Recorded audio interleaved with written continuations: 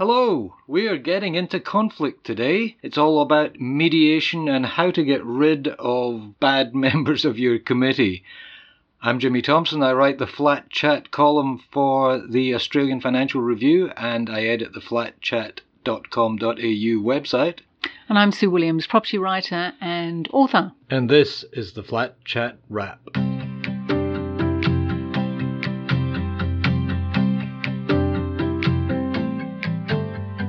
Hello, Sue. Hi, Jimmy. We're talking about mediation today. Have you ever been to mediation? Yes, I have, a couple of times. It wasn't very satisfactory. Oh, really? I think my expectations were a little bit too high, but maybe you'll tell me what I was doing wrong. Well, tell me what your expectations were.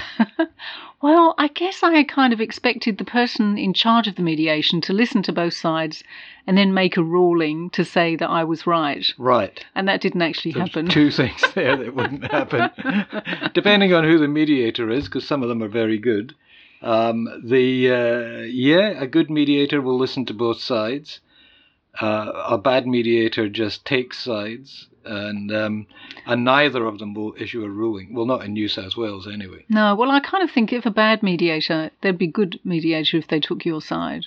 Yes, well, I think that's generally people true. would say he's a good mediator, he agreed with me or she agreed with me.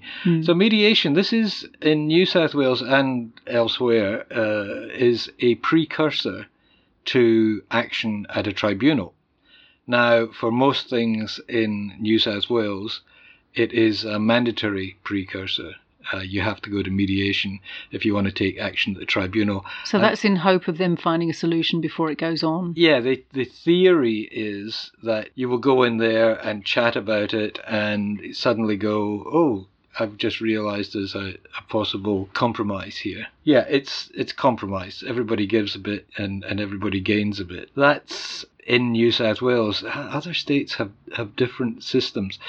In Victoria, you have to have an internal disputes resolution system. Did you know that? No. Is that kind of the same thing, really? No. This is in your apartment block. They have to have organised so that when you say, I'm fed up with my neighbour constantly drilling every night, they have to have a system whereby they can attempt to mediate a resolution. Okay, so they nominate somebody on their executive committee, or they bring in an outside consultant? They bring in an outside, somebody who actually knows what they're doing, which is good.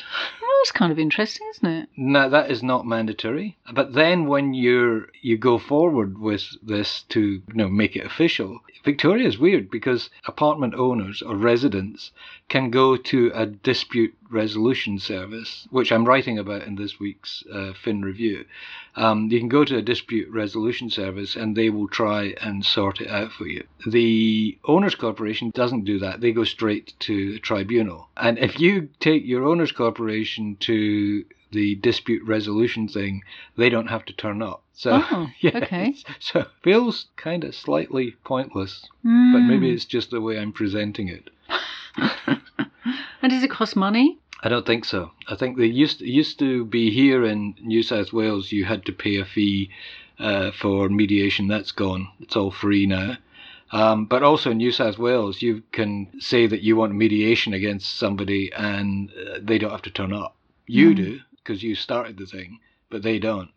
So, and a lot of people just go, well, look, I'm just going to wait till this gets to the tribunal. Right. So they do claim a very high success rate in their mediations, but I'm not sure what their actual measure is. I don't see a column under people who got fed up and just gave up, which I suspect is quite a large proportion. Sure. I remember the last time I went to mediation or something, the other person didn't turn up, and the mediator actually phoned them on their mobile.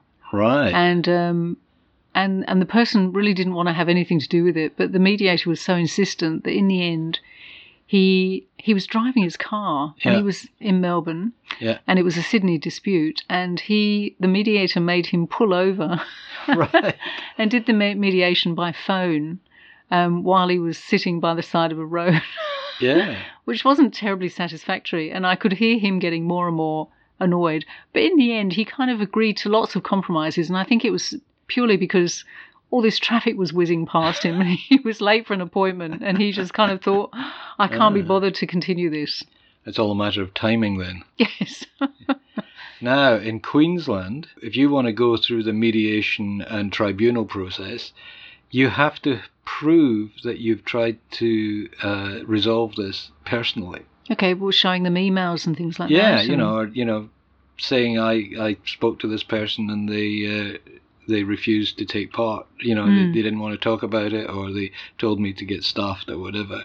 So before you can even go to the mediation thing, you've got to have shown that you've tried to do it yourself. Then you've got to do the mediation. Then you do the tribunal. But it's interesting, in Queensland, the whole strata thing comes under their Attorney General's office.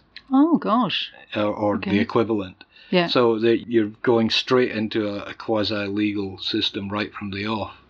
Which I think probably helps, to be honest, because I am not a great believer in, I shouldn't say this, but I have my doubts about mediation. Right. And I say that as someone who's just launched a case. But mediation can work and should work to help people resolve their disputes, because that's what you want at the end. And I think that's the mistake that a lot of people make. They say, I'm taking you to fair trading, and they expect fair trading is going to say, wow, this person has been badly treated, you've got to pay a fine or something, and that's just not going to happen, as you discovered. Yeah. I guess it's good to be able to solve something at mediation, because then you're not actually paying big sums of money, and it doesn't allow the dispute to drag on, and both sides become really, angry and bitter and, kind of sour, really. So maybe it's good to actually nip it in the bud earlier with mediation if it works. Do you think there's a cathartic element to going to mediation, like you get to get it all off your chest and the other person is forced to listen?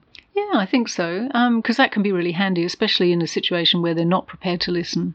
Yeah, but then they probably wouldn't turn up anyway, would they? I have been told that some of the most successful mediations occur when one party or another is absolutely certain that they're right. They go into the mediation thinking, I am totally right. I don't have to concede anything.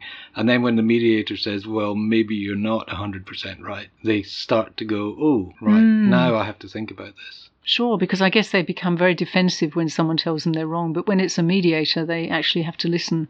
Yes, exactly. All right. So we've sorted out mediation. We've got that under wraps. Actually, we know somebody who is a professional mediator, and she refuses to do strata stuff. Because she finds it so complex and people get so angry. Yeah, that's right. She's done some, I think, but after a while she decided to stop. She prefers doing corporate mediation because I guess it probably pays more money as well, to be honest. But the disputes are probably much easier to resolve, I would think. Well, there's so much at stake. As somebody said to me once that the reason philosophers get so involved in heated arguments is because the stakes are so low.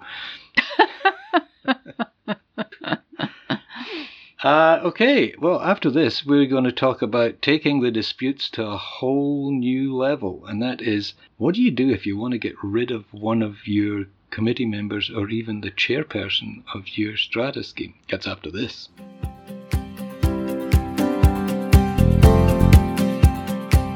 Okay, we're back. Now, just imagine that you're in a scheme where you've got a despotic, neurotic, psychotic chairperson and you want to get rid of them. How do you do it? Do you know, Sue? Well, you can organise a coup. Right. You can get lots of people to sign a petition saying that you want to hold an extraordinary general meeting. Right. And you hold that extraordinary general meeting and you get rid of your executive committee and replace them with a new one. That's pretty major. It is. I've been involved in that process once, and it's really hard work, and it involved a couple of us standing at the reception for people coming in and asking them to sign our petition. And it was just awful, and it dragged on and on and on. And you can't do it secretly then. No, you can't. Suddenly. So it is difficult, but there are circumstances in which perhaps there's no alternative, and that, you have to take extreme measures. But is there a better way, Jimmy? Well, the other way is to wait till the AGM for the election. And I'm absolutely convinced. I mean, even I, having studied them 1,000 times, I look at all the rules about who's entitled to vote at an AGM and who isn't. And I reckon you could just go through all the rules in the law and in the regulations and just knock off all the other candidates. Like 2 people who are joint owners in an apartment can't both be on the committee. It's only 1 person per apartment. But if they own 2 apartments, then they can each be nominated. You can't be nominated by somebody who is standing for election themselves. So there's all these little things. And I've been at meetings where the committee says, "Oh, we're all nominating each other," right? And everybody goes, "Oh, well, that's fair. Nothing you can do about that." And you sit there quietly going, "Well, that's all totally illegal. None of you should be elected." But then you'd have to stand up yourself to do it. Yeah, and we actually know someone who, professionally, they're a lawyer, and they run a side business in coming into AGMs and kind of disrupting them almost by actually throwing the rule book at everybody all the time. And that it's kind of a horrible kind of thing. I never really... Yes, I know the person to whom you refer. Brilliant lawyer. It's since been struck off, I believe. Yes, but not because of that side business, I don't think. He probably still does that. Yeah, well, he could. You don't have to be a lawyer to go in and disrupt a meeting. No, that's right. But let's just say you don't want to throw the whole committee out. Can the committee get rid of their chairperson? I think so. Can't they just say they want somebody else? They can. They can't get them off the committee. They can just... because they've been voted onto the committee by a general meeting. Yes. So they can only be removed from the committee by a special resolution at a general meeting. But they can say, look, we just want somebody else in that job. Now that is in New South Wales and Victoria. I thought that you had to say, we take 1 vote to declare the position vacant, and then we take another vote to elect a chair. Or not just a chair, it could be the secretary or the treasurer. All you do is, you've got to put it on the agenda, first of all, but you say, we're going to elect a new chair. And then you get there and you say, I nominate Joan to be chair rather than Jeff. And everybody has a vote, and if Joan gets more votes than Jeff, then she's the new chair. So it's a lot simpler than you would think, and it's basically the same in Victoria. Queensland, it's really very, very, very different. Did you know, for instance, you can get kicked off a committee in Queensland for not turning up for 2 successive meetings? Wow. There'd be lots of committees in New South Wales and Victoria. Empty. Yeah. You just 2 successive meetings? 2 successive meetings without the permission of the committee. Wow. So, you have to write to them and say, is it all right if I am not here next meeting as well, because I wasn't there last meeting? And the committee can go, oh yeah, all right, fair enough, hang on. But if you're somebody who's just joined the committee for no good reason, or joined the committee because you wanted to put down timber floor, and you've got your timber floor and you can't be bothered to turn up for any other meetings, you can get kicked off. You can get kicked off your committee in Queensland if you are found guilty of an indictable offence under the law. Oh, wow. Well, that's quite a good rule, That's a great rule, yeah. If you were convicted of fraud or embezzling money, you don't really want to have that person as a treasurer. No, but the strange thing in Queensland is that their committee elections, first of all, they elect the office bearers. So you have the chair gets elected at a general meeting, at the annual general meeting. Somebody nominated as chair, they get elected. Somebody nominated as secretary, they get elected. I don't think a treasurer comes under this. Maybe they do. And then they elect the rest of the committee. So the chair and the secretary are already in place, elected by the general meeting. So they cannot be removed by the committee. So it's back to front, really. Yeah, you have to go back to a general meeting and say we're going to elect a new chair or treasurer or secretary. So it's a bit different. But then they do have those good rules about non-attendance. They're quite strict. Yeah, but presumably if a committee wanted to get rid of a member that they didn't particularly like, could they call meetings for difficult times that they knew that person couldn't make? And then not give them permission not to attend. Yeah. That would be like you could call a meeting at sneaky. 3 a.m. or something, but yeah. Very sneaky, but I think doable. So now we know how to do a coup in your building.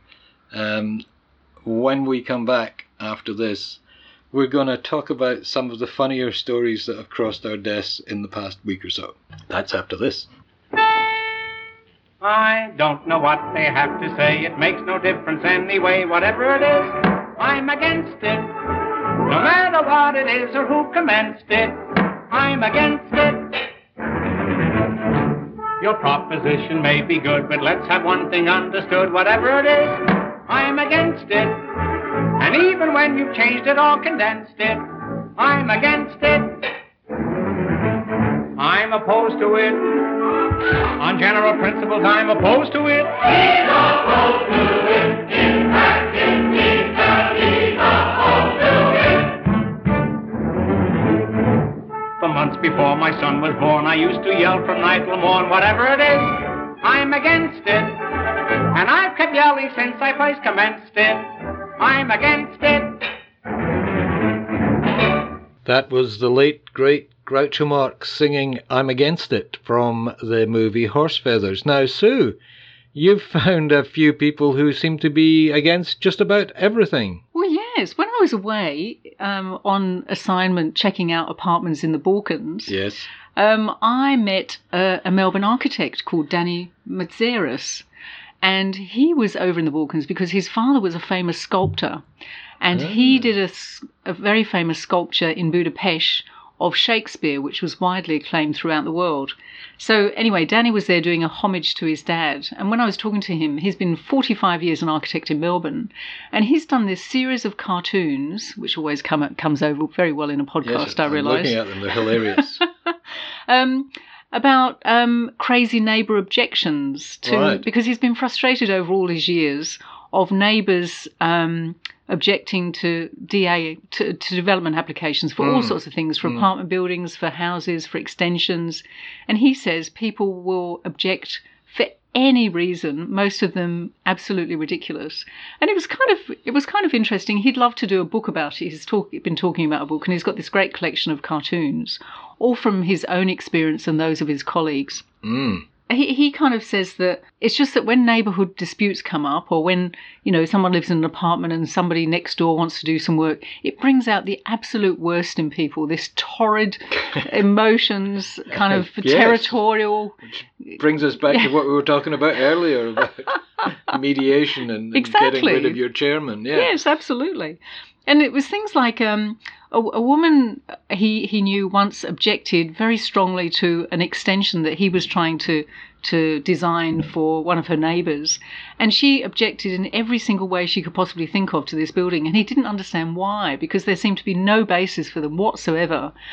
And he finally found out it was because she had this lover, and she wanted her lover to move into that building. All right. She wanted the person to become so frustrated they'd sell, and she wanted to move her lover in, so he was just handy next door. Wow. So she could sneak out while maybe her husband was asleep or something. I don't know. Yeah. And another neighbour objected to a television aerial on a building being slightly over into their airspace, and basically said the reason for his objection was that birds were scared to fly over them. Right. Birds were scared by the aerial. That's right, yes. Wow. And a neighbour excavated to the boundary line 1.5 meters deep without any waterproofing, and then objected to his neighbour's extension, saying that had caused damp in his house, not his own building stupidity. And somebody else objected to a building, saying that she'd be able to see it when standing in her bath. Now, how often do you stand in your bath? I don't stand in my bath too often, ever. Really. Yes, exactly. So yes, it was actually really interesting, some of these cartoons he had. A neighbour claimed that every single piece of gardening that her neighbour did had to be subject to a gardening permit. Wow. And he said, look, obviously some people, have a reason to object, but for every one sensible objection, there are often 50 baseless objections, and he reckons we're becoming a nation of whingers. All right, NIMBYs. Well, yeah, I guess so. Well, can you have NIMBYs in apartments? Because you don't have backyards. Well, no, that's right. But maybe it's not in my balcony space aerial. Balcony something beginning with Y. And he reckons that people are objecting more and more. And it's because they're frustrated and there's so much more development going on, and they feel really disempowered by the processes that are available to them. And I'm sure there's something in that too. Yeah, you just reminded me of a couple of stories I heard very, very early in our careers as writers about strata. One of them was about a person who objected to their neighbour placing an African witchcraft mask in their window facing out onto their garden. So every time they looked up this window, they were getting the evil eye from this African mask. And the person who put the mask there said, well, they shouldn't be looking in my window. Oh, touché. Yeah. I don't know how that was resolved. And there was another one about, there was a woman who went to fair trading to have the person upstairs to ask them to urinate on the edge of the toilet bowl rather than directly into the water, because their bathroom was above her bedroom and it woke her up at night. Oh, no. That would be awful, wouldn't it? Yeah, and I think fair trading declined to make an order because they weren't prepared to send anyone to check whether it was being done or not. Oh no, that would drive me mad too. That would be horrendous. Yes. Some other neighbours objected to an apartment building going up on a empty block of land because it would ruin their shortcut to the beach. Oh. Well, there was that case in the Central Coast recently where somebody had built a house with beach access, which he thought he was entitled to, and then discovered that the beach front or the area belonged to somebody else who fenced it off. So he had this house with no access to the house, no legal access to the house. The road at the back was blocked off and the road at the front was blocked off.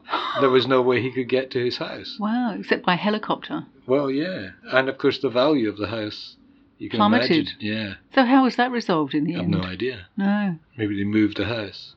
Wow. Well, usually these things are resolved by the application of large sums of money. Yes. Buying a right of way. You know, you're over a barrel. Somebody knows that your house is going to be worthless unless they allow you to create a path to the beach or to the main road. Sure, and they say nothing all the time you're building it to wait till the moment to strike. Yeah, we had a case near here. There was a back lane round the back of some houses, which had been the old night soil lane, and where the night soil collector would come at night to empty the buckets, and of course long unused for that purpose, but it belonged to one house, and the owner of the house was frustrated that people were using that laneway to drive to park the cars in their own backyards, and he would put gates up and padlocks would be broken, people would just keep using it. So he put in an application for an apartment block, which was about 3 meters wide and very tall and thin. To block it off. Basically to force the people in the houses to come and buy a share of the access way off them, which is what happened. This is what we've become, isn't it, really? Yeah. Yeah, we're terrible people in apartments. All right. Well, thank you very much for that, Sue. That was short and sweet and fun and interesting. There's always something going on in Flat Chat, so we'll keep you up to date here on the Flat Chat Wrap. Thanks, Jimmy. I don't know what they have to say. It makes no difference anyway. Whatever it is, I'm against it. No matter what it is or who commenced it, I'm against it.